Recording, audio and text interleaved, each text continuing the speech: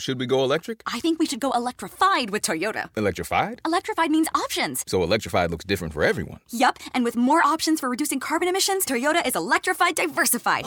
Learn more about our Beyond Zero vision for the future at toyota.com/Beyond Zero. It's been 10 years since America experienced a financial crisis that plunged the nation into recession.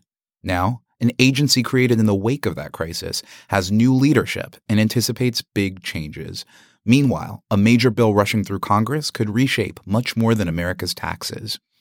Are we learning the lessons of the financial crisis? Or repeating the mistakes that caused it? This is Radio Atlantic.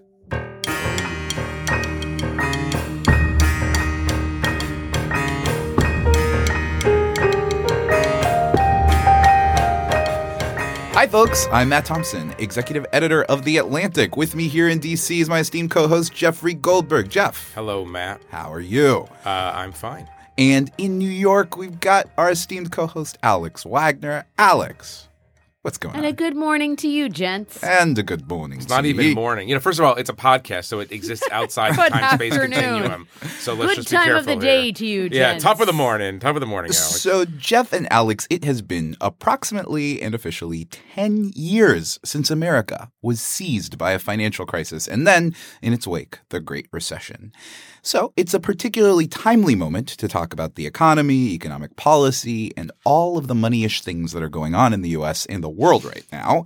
And I am pleased to report that we are sitting down with two reporters who cover money-ish things for The Atlantic, Alana Samuels and Annie Lowry. Alana, Annie, welcome to the Radio Atlantic table. Thank you. Yeah, thank you. As we speak, two big business stories are winding their way through Washington. We've got tax cuts of some sort. Possibly. We're still figuring this out. Stay tuned for the latest from the Senate. And then there is the Consumer Financial Protection Bureau, a regulatory agency born under a Democratic administration that will now ostensibly be remade in the image of the GOP. Annie, I am very curious about this agency. What exactly has it done? And how do we expect that to change now that CFPB skeptical Republicans are in charge? So this is an organization that was made as part of the Dodd-Frank regulatory reform effort after the Great Recession. And it basically has a purview over banks, credit card companies, payday lenders, and it acts as a kind of a consumer advocate.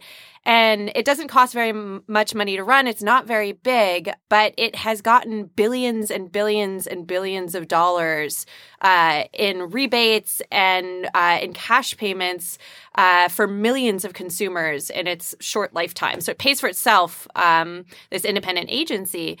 And it's clearly going to get gutted from the inside out. It has always been something that Republicans have really hated. They argue that there are other prudential regulators, of which there are many, but this is the only one that's focused on the consumer side.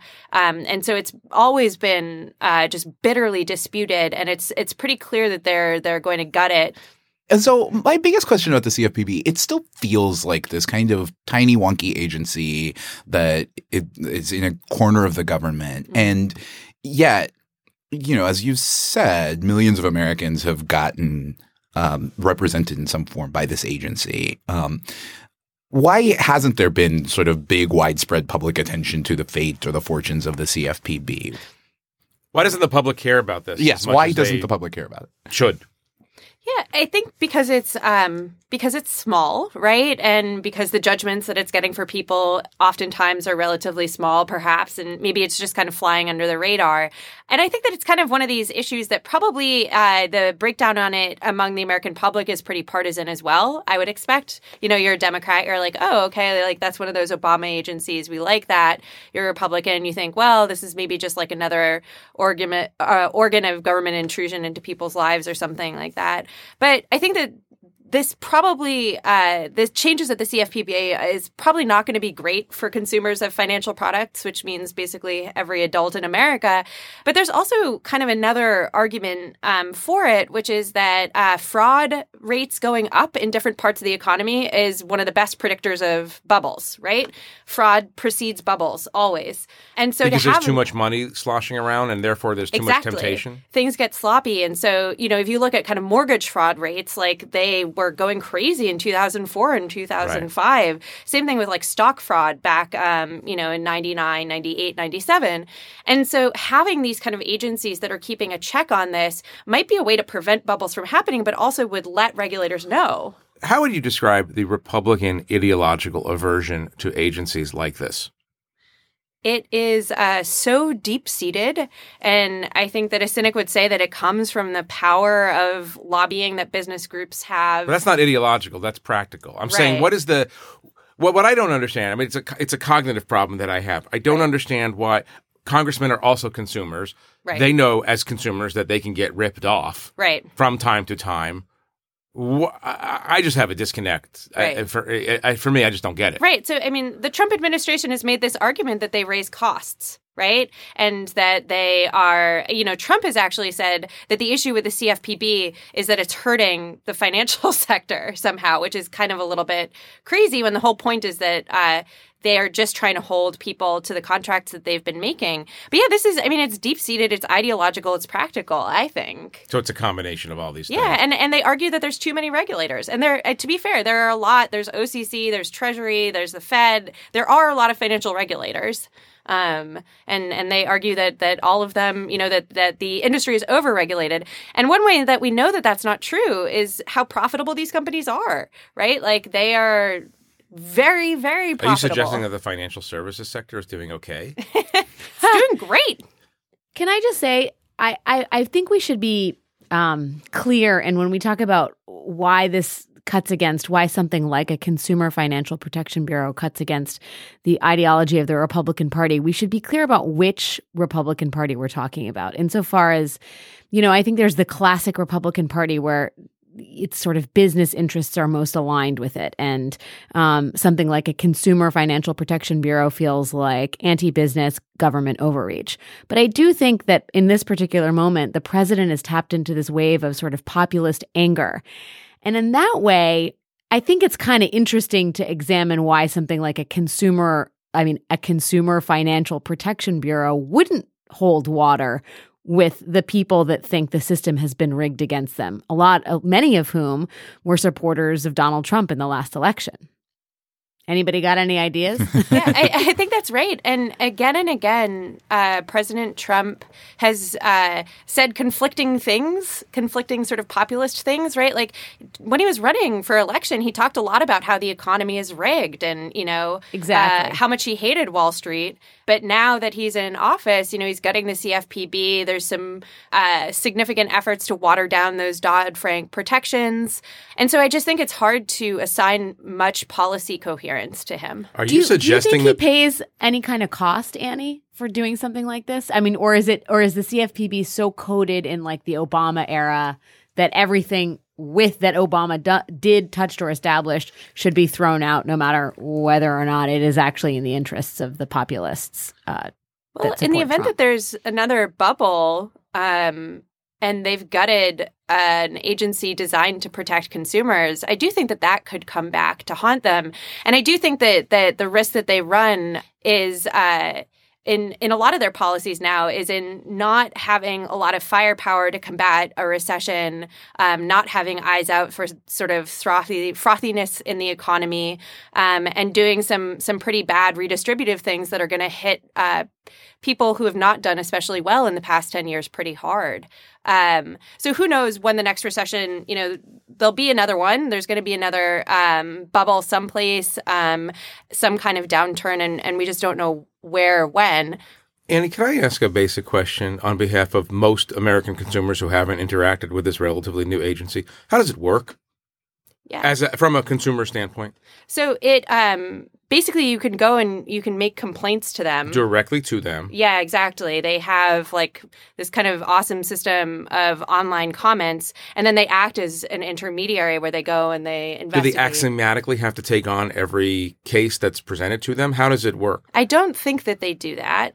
But I know that they do kind of like collate these, and then they negotiate on the behalf of consumers to say, hey, all of these contracts are fraudulent, or this is not legal, or whatever else it might be. Despite the existence of the CFPB, we still, over the past decade, have seen banks engaging in some risky, perilous behavior. We saw Wells Fargo notably opening gajillions, apparently, of fraudulent bank accounts. That's a technical term? Yeah, I think that's the actual. I think it was 4 gajillion. That's what the NBER said. Yeah. What should I infer from that history? Is it that did it help make that less of a scandal than it might have been, or affect less Americans than it might have otherwise? What was their response like to something that happened squarely in what I would imagine is the CFPB's wheelhouse?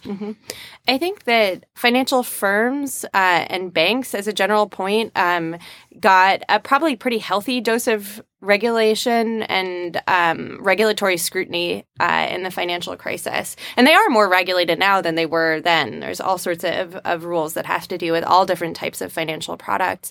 Nevertheless, there's constantly, some level of fraud ongoing, some way that they are kind of fleecing consumers. And so, I think that it's probably there's probably some appropriate level of regulation, but it's pretty clear that all the regulators on earth didn't stop the mortgage crisis from happening, didn't stop the financial crisis from happening, and caused extraordinary damage to the economy in doing so. I got to ask this again. Do Republicans who are opposed to the existence of this agency believe that fraud does not happen? I don't think that they think that. So then I don't understand the rationalization for not having an agency to investigate fraud perpetrated against their constituents. Yeah, I think you could argue that in a lot of places, they... Sorry, I'm busting to the left of you right now. Well, yeah, but it's because it's the government getting involved in business, which Republicans don't like. I mean, it seems pretty, whether it's arbitration clauses in credit card company agreements or anything like that, which the Consumer Financial Protection Bureau does get involved in. Right. Here's government trying to tango with our people. Right. And Republicans don't like that. Grand rollicking argument about, maybe the Fed and Treasury should have just not bailed anybody out, right? Maybe letting them all fail would have been the way to let them self-regulate. But you don't do that because financial crises make recessions so much worse and because you really cause a whole lot of collateral damage by doing that. Yeah. In the 1990s, before some of you were born, I was Slate Magazine's shopping avenger. People don't remember that. Wait, what? You did not know? Shopping avenger? I was the shopping avenger for Slate Magazine. I was the one-man Consumer Protection Bureau of Slate Magazine, and I got extraordinary justice on behalf of people. So I'm thinking that if trends continue, the Atlantic might have to step in. Totally. If trends continue, you're going to have your own Marvel superhero franchise. Shopping event. Shopping event. You could look it up on the internet. Black Panther and Jeff Goldberg shopping. Ta-Nehisi Coates and Jeff Goldberg. Yeah, but look at that. But this too is part of the critique, though, right? Like the part of the critique, whether from the left or from the right, but from folks who dispute the case for the CFPB. That privately, it should be done privately. That in fact, building this into the regulatory sector is ineffective, that there are all sorts of ways around it. It will either be captured or it will be undermined, or the Band-Aid that it can put on the scale of fraud that may happen in the financial sector is so small, so minimal, that it won't end up saving us from. I don't know. I'm going to be more Annie Lowry than Annie Lowry and say that, very few people want fire departments become privatized and for-profit, right? Very few people want police departments to become for-profit and privatized. I mean, there are all sorts of functions. And now I'm going to sound like Obama and say, they didn't build that themselves. You say that these businesses don't want government intervention. Well, they use government roads. You know what I mean? They use government air traffic control systems. They use all kinds of government. So it's like it's these arbitrary and capricious lines are a little bit annoying. And there's a reason that the financial sector is so heavily regulated, which is that it has to do, it's the lifeblood of the economy, and the damage would be too great if something like 2007 happened, and it was awful. Yeah. And it was because 2007 happened. It was in the wake of this galactic economic catastrophe that the circumstances even existed for the CFPB to come about. Right.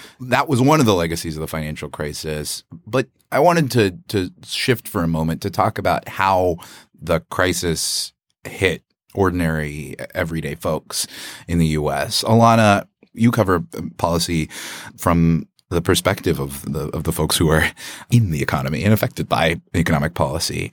I'm really curious what you've seen. How have ordinary folks bounced back or not since the Great Recession? Yeah, I think a lot of them haven't. I profiled a family that was foreclosed in 2009, and they essentially just put their lives on hold. They were homeless for a couple of years.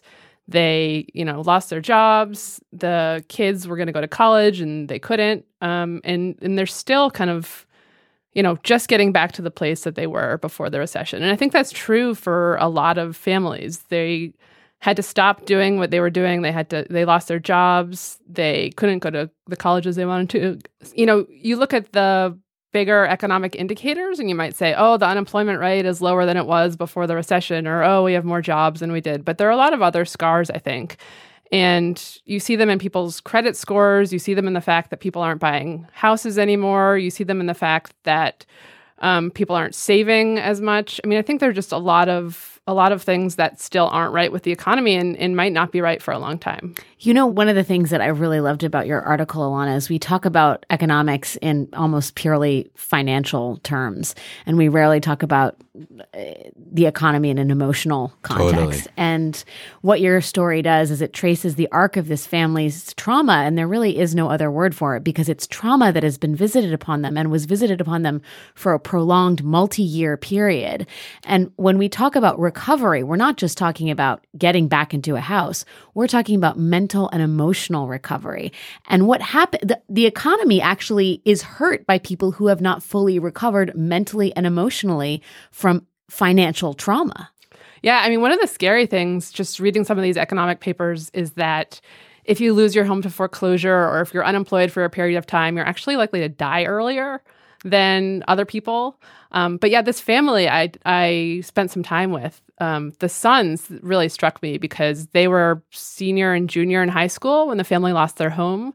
And they're all excited about going to college. And, one of them was excited about spending senior year with his friends and doing all the fun things you do in senior year. And they just both kind of dropped off the map and stopped talking to their friends because they were embarrassed. And they were living out of these hotel rooms. And they still live with their parents. I mean, today they still do. This is, 8 years after they lost their home. And they still haven't gone to college. Neither of them have. And that's just crazy to me. That's potential lost. Yeah, that's 8 years of money that they could have been earning. That's 8 years of education they could have gotten. Maybe they would have gotten married and bought a house. I mean, there's so many things that maybe they would have done that they didn't do. And I love these kind of A/B tests where you look at two families and kind of see what happens. And their cousins did not get foreclosed and lived in the same neighborhood. And their cousins, one of them already graduated from college and is a nurse, and the other one is about to finish college. You just look at those two families right next to each other and you think, okay, that's why the economy isn't back to where it is, because they're families that are still recovering. Yeah, I feel like in the past decade, since the financial crisis, I feel like we've all gotten an education in the unemployment rate and what it does and doesn't say. Every month, the new unemployment numbers are released, and always financial journalists include this caveat. The unemployment numbers are one measure of who is and isn't working in the American labor force. And we keep hearing about this other number, the labor force participation rate, folks dropping out of the workforce altogether, sometimes young folks. What's happened to those folks? Why have they dropped out? Where have they gone? Yeah, economists don't really know the answer to that, but they have a lot of different ideas. I mean, there's this one argument that robots and machines replace them, and so there just aren't jobs, and so people aren't looking for work because there aren't the type of good jobs that they want because the machines are doing them. Another argument that I kind of like this argument just because in talking to people in unemployment offices and Social Security lines, this really popped up a lot, is that people are less healthy and so they can't work. Maybe they have diabetes, maybe they're obese, maybe they have some sort of mental health problem. And so they dropped out of the labor market. And then there are other things just saying that there aren't good jobs or that people haven't gotten the education or don't have the skills they need to participate in the labor market. So economists don't really know why people aren't working. I mean, the labor force participation rate is either people looking or working for looking for work. And that's the rate that's dropped, especially among men. And it's at a decade's low right now. Is that? Yeah. And it's even if you're just looking at prime age workers, there's about 1 million missing prime age workers that aren't working or looking for work. And that's a lot of people who are not Define prime participating. age for me. Yeah, it's 25 to 54. Awesome. Still Yeah. prime age. It's a big window. We're safe. Yeah, and so I'll be exiting the category soon, alas. And so you're Which not. means I could work less, Yeah. right? I have to work less. And that means that you're not getting people who might be in school, though there's probably some of those. And there has been aging within that band. So the average age within that band is getting higher, which might explain some of it. But still, 1 million missing workers it's a lot. It's a lot of people who are not participating in the best economy of the past decade, arguably, where wages are finally maybe starting to increase a little bit. And that's bad for them and it's bad for the economy as a whole. All right. In a moment, we'll discuss how the moneyed class is doing a decade since the financial crisis and what will happen if congressional Republicans succeed in pushing through the tax cut that's more than a tax cut. Stick around.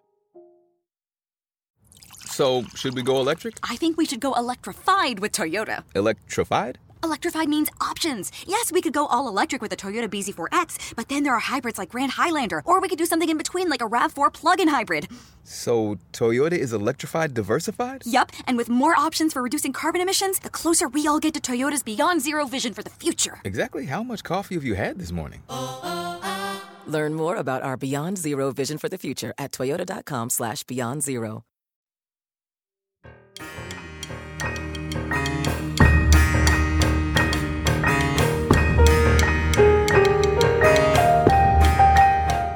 Alana, reading your piece, part of the thing that struck me was how extensive the ripple effects of just a foreclosure can be in someone's life. And I'm curious, what has been in these individuals' lives? What has happened to them after losing their homes? Yeah, I mean, there's the obvious things like having to move a lot, the kids having to change schools, not having that stability.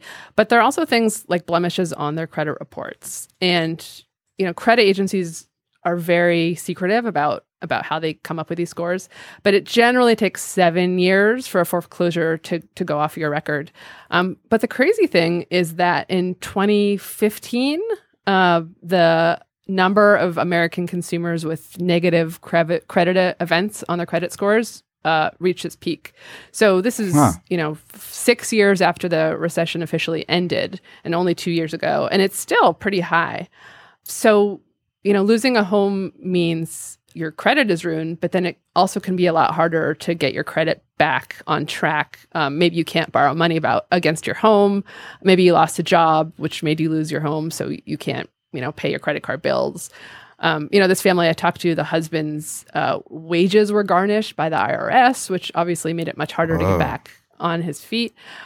So there are all these ripple effects. And then there's also this interesting thing called post-foreclosure stress syndrome. These economists coined that term. And they say that going through a foreclosure, whether you're the parent or the kids, makes you less likely to want to buy a home in the future just because it was such a horrible experience. And that's one reason that they say that home ownership in America is still pretty low. Yeah. And for many Americans, and particularly for Black and Brown Americans, their home was their biggest asset, the thing that they owned. What have been the lingering effects of foreclosures given that reality? Yeah, I mean, it completely wiped out people's savings. A lot of, you hear about a lot of people who were planning to borrow against their home to pay for their kids' college or pay for some other big expense, and they couldn't do that. So again, it's this kind of this pausing of economic activity so that people couldn't do the things that they wanted to do. And, I think the instability is really, it can't be understated. This idea of having to move multiple times. I talked to one woman who had moved, I think, 15 times in 4 years. Wow. Which is a lot. And just, not having a home address. A lot of people, the family I talked to got so low in money that they gave up their cell phones. So how are you supposed to get a job without a cell phone? I mean, the instability is just, can last for years. the economy has recovered for a lot of people, but there are huge segments of the population that it really hasn't. Younger workers have been hit really hard. African-American families and Latino families have been hit really hard. The rich rebounded really well. Yeah. They did just fine. That was going to be my question for you, Annie. I mean, Yeah. Give us a picture of the flip side of this. Like, what's happened at the upper echelons of the American economy? Right. And Annie, take into consideration the Senate tax plan that is making its It way is through the halls of so Congress. good to be rich. You have seen your property values. Even better than usual. Yeah, even better than. It's a great time to be rich. Property values recovered for them, right? They've had access to really, really, really cheap borrowing rates if they want to, get a 3.625% jumbo mortgage. Their incomes have gone up. Their wealth has gone up. Financial markets have recovered. And the tax legislation under consideration is going to be just awesome for especially rich people who don't do a lot of work.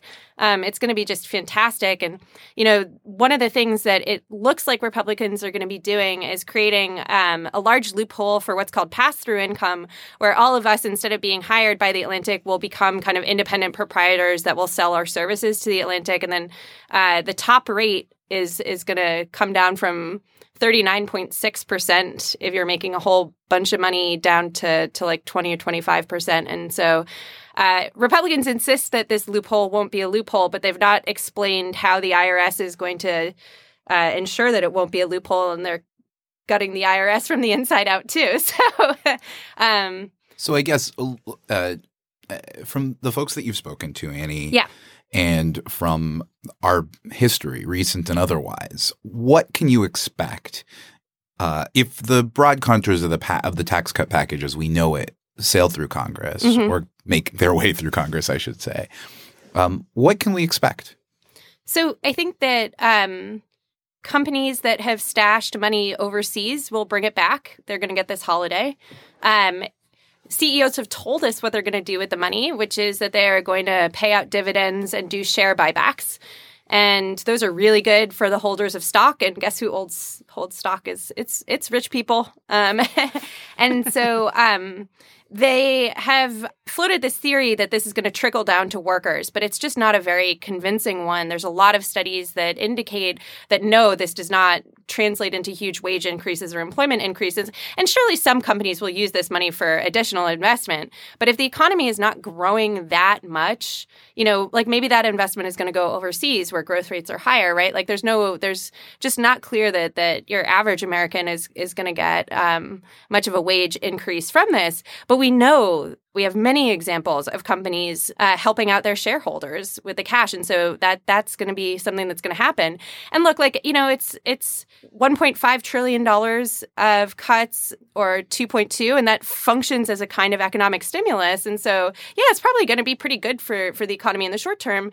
But, they aren't really talking about what programs they're going to cut. And there's going to be automatic cuts that are going to get triggered in Medicaid and Medicare because the bill is so big. And so I think the question is, it doesn't really make sense to talk about taxes without talking about the programs that are financed by them. Alana, can I ask you a question? Anybody can jump in, but I think you might know the answer to this. It's one of the great mysteries of 2017, and there are a lot of mysteries in 2017, I have to say. Why Donald Trump didn't spend, with Democratic help, a couple of trillion dollars on infrastructure. We know that this country needs infrastructure development. We know everything's falling apart. We know that the white working class, and not only the white working class, the black working class, the Hispanic working class, we know that these jobs are needed. It's one of the enduring mysteries of this last period, why we haven't seen a Marshall Plan for America's bridges and roads and tunnels and train tracks and highways. Well, I don't have a window into Donald Trump's brain, unfortunately. Well, what am I paying you for? But I think it goes back to what we were talking about earlier, which is just this kind of Republican knee-jerk reaction to government spending. They just don't like it. When I'm traveling around the country and talking to people don't even like programs that benefit them. I've talked to people who keep your government hands off my Medicare. Remember they receive Social Security or they receive Medicaid, and they say the government spends too much on people. Usually they're talking about other people, or they think they are at least. But I think, if you're going to pass a big bill that includes a lot of government spending, people are going to say, well, they're spending my money and they're spending it on someone else. But those people you're talking about, those people are white, working class Trump voters.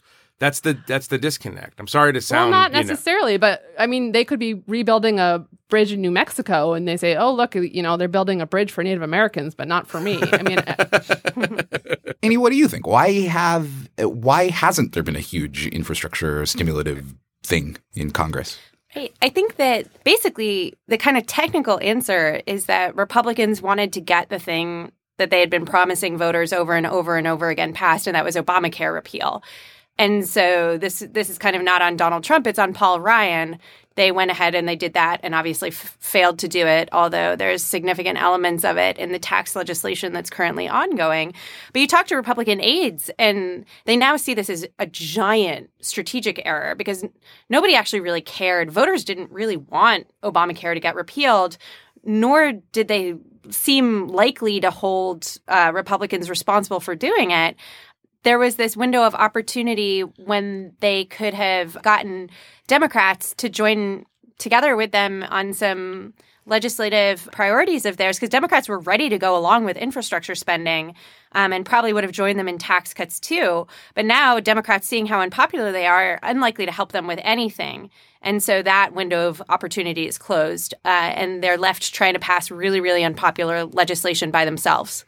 And what's to prevent them from making this a big year two priority? They could. It would be hard to pass without Democratic votes because of some technicalities of how things get passed. It's unlikely that Democrats will be helping them out in an election year, given how unpopular Republicans are. And Democrats really smell blood in the water, right? Like they expect to get some really big gains in 2018, and they are don't believe that they're going to do so by participating in any Republican legislation at this point. Alana, has the economic pain that has been caused in the last 5-10 years, has that reshaped political leanings at all in a way that has surprised you? Because, you look at, for example, the foreclosure crisis, which disproportionately affected Blacks and Latinos. And yet we talk about Trump's rise to popularity on this crest of sort of like economic pain and hardship. Well, the people who were most effective were actually voting overwhelmingly, 80% and I think 66% respectively for Hillary Clinton. How has this moment, this trauma that people are living through, refocused and reshaped political opinions? I mean, I think the labor force participation thing certainly has some political influences, I think. I mean, you see people who aren't working or who aren't looking for work who are really frustrated and feel really disconnected. And I think they maybe double down on who they are already blaming. So maybe they were kind of moderates or maybe leaning Republican, and they can't find work, or they see the jobs being shifted overseas and they maybe double down. I mean, I'm just thinking of the people that I've talked to in rural Ohio or Indiana who are kind of on the fence, and they see the economy getting better. They see things happening in cities. They see things happening in maybe Democratic areas like California and New York, and they're saying, I'm not a part of that. So Right. Why am I not a part of that? I'm angry about that.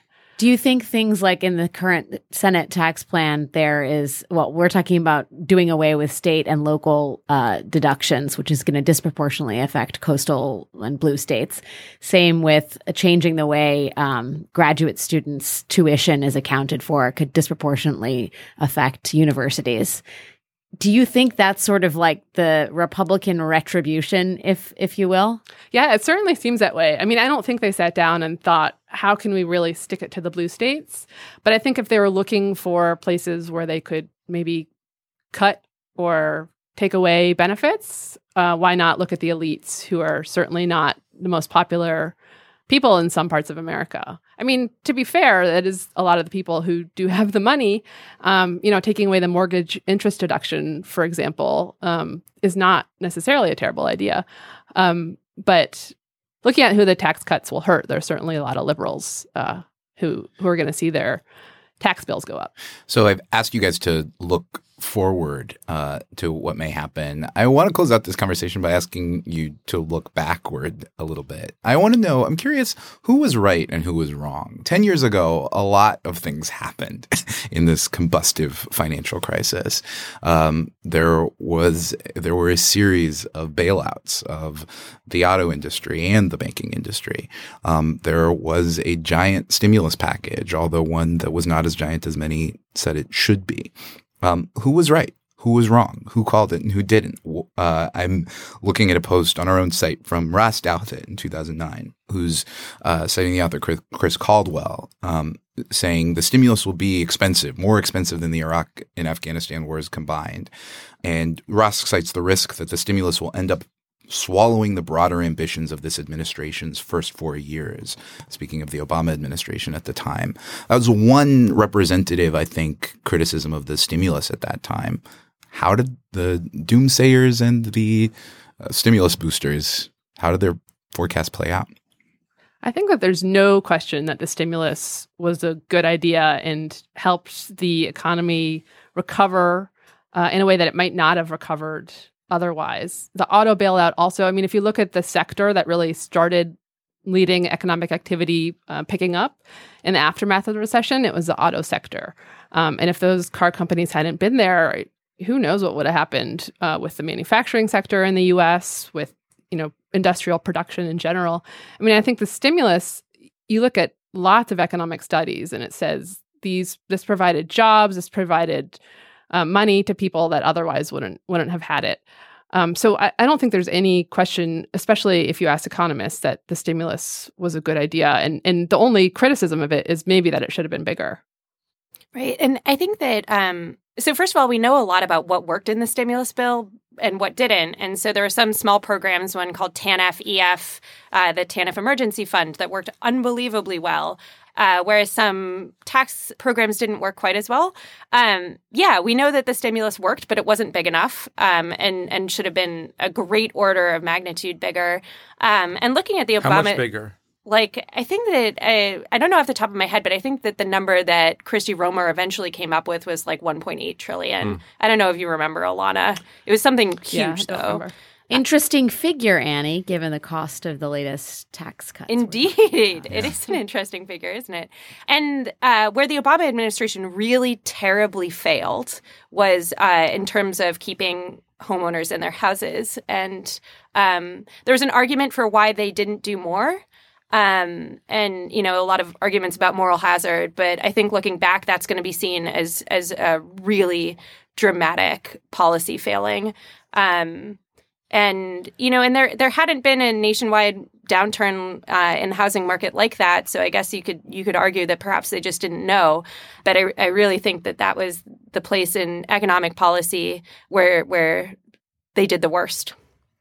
Yeah, and I would also say one thing that's kind of scary given current conditions is that safety net programs, like extending unemployment insurance to 99 weeks, things like that really helped people avoid abject poverty. And, now the administration is talking about cutting certain safety net programs. And, Annie's written about this a lot. You just kind of wonder what that means. One, if there's another recession, and two, even if there isn't, to the people that rely on them.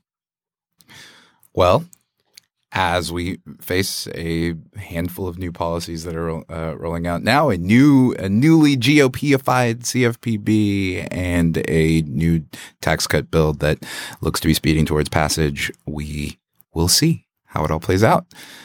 Now let us turn to our closing segment. Speaking of the future, keepers. What do you want to keep? What do you want to remember? What do you not want to forget? What have you heard, seen, watched, listened to, experienced recently that you want to keep? Jeffrey Goldberg, allow me to start with you. What would you like to keep? I want to keep the following words: festive vegetarian nut loaf, which is a term of art that I first saw on Twitter, introduced to me by one Annie Lowry. I don't ever want to eat a festive vegetarian nut loaf, but I just love that combination of words. She was suggesting this as an alternative to turkey over the recent Thanksgiving holiday. And for whatever reason, I can't remember anything anymore, as you well know, Matt. But for whatever, I'll never forget the words festive vegetarian nut loaf. Awesome. One day you're going to come in and on your desk there's going to be like a 3 or 4 pound foil wrapped brick. Oh. And I'll be calling DC Hazmat. Yeah. Kevin, can we please make sure that there's a microphone present when the festive vegetarian nut loaf appears? Annie, how about you? What are you keeping? So I've been reading this really amazing book called The Half Has Never Been Told, Yes. and it is so good. And it's one of the few histories that's really changed my understanding of something integral. And the book is about how I think a lot of other people had this idea that slavery prevented the South from developing like the North had, but this book basically makes a really convincing case that slavery was what made America rich, and asks all sorts of deep economic, moral, political questions. Mm-hmm. The half has never been told. Drop a link in the show notes. Alex, what's your keeper? Well, I keep thinking, it's difficult and traumatic in its own way to be a journalist in these times. And one of the things that I think is missing is the sense of context for all of it. And when we talk about this is a great episode for many reasons, but mostly because of Alana and Annie, and the fact that we're talking about what happened and in relation to where we are now. And it is in a way soothing to think about all of the events of the last 10 years as being of a piece. So my keeper is George Packer's The Unwinding, which was one of the first books that kind of really looked, this is before the rise of Trump, but sort of looked at some of the underpinnings of the movement that would actually bring him into the White House. But it's told from a narrative point of view. And I think like Alana's great reporting for The Atlantic, it gives us a sense of the human cost and the really tangible emotional sense of loss that is pervasive in this country right now. And I think probably too often ignored by some of us in the Acela Corridor. I am mostly talking about myself here. But at any rate, George did a great job. Everybody should read it or reread it. Awesome. Thank you, Alex. So I'm going to go next.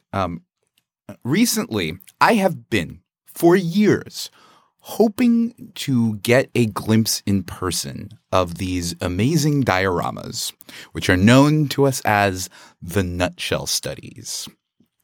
An heiress named Frances Glessner Lee in the mid-20th century discovered that the field of forensic examination, like when homicide detectives or detectives from police department would go to a crime scene, they had no idea what clues they could infer just from looking at the scene originally. And so as a result, they would just trample all over vital evidence. They would pick things up with their fingers, leaving grubby fingerprint paws all over things that would be material and trying to explain what went wrong, why someone died.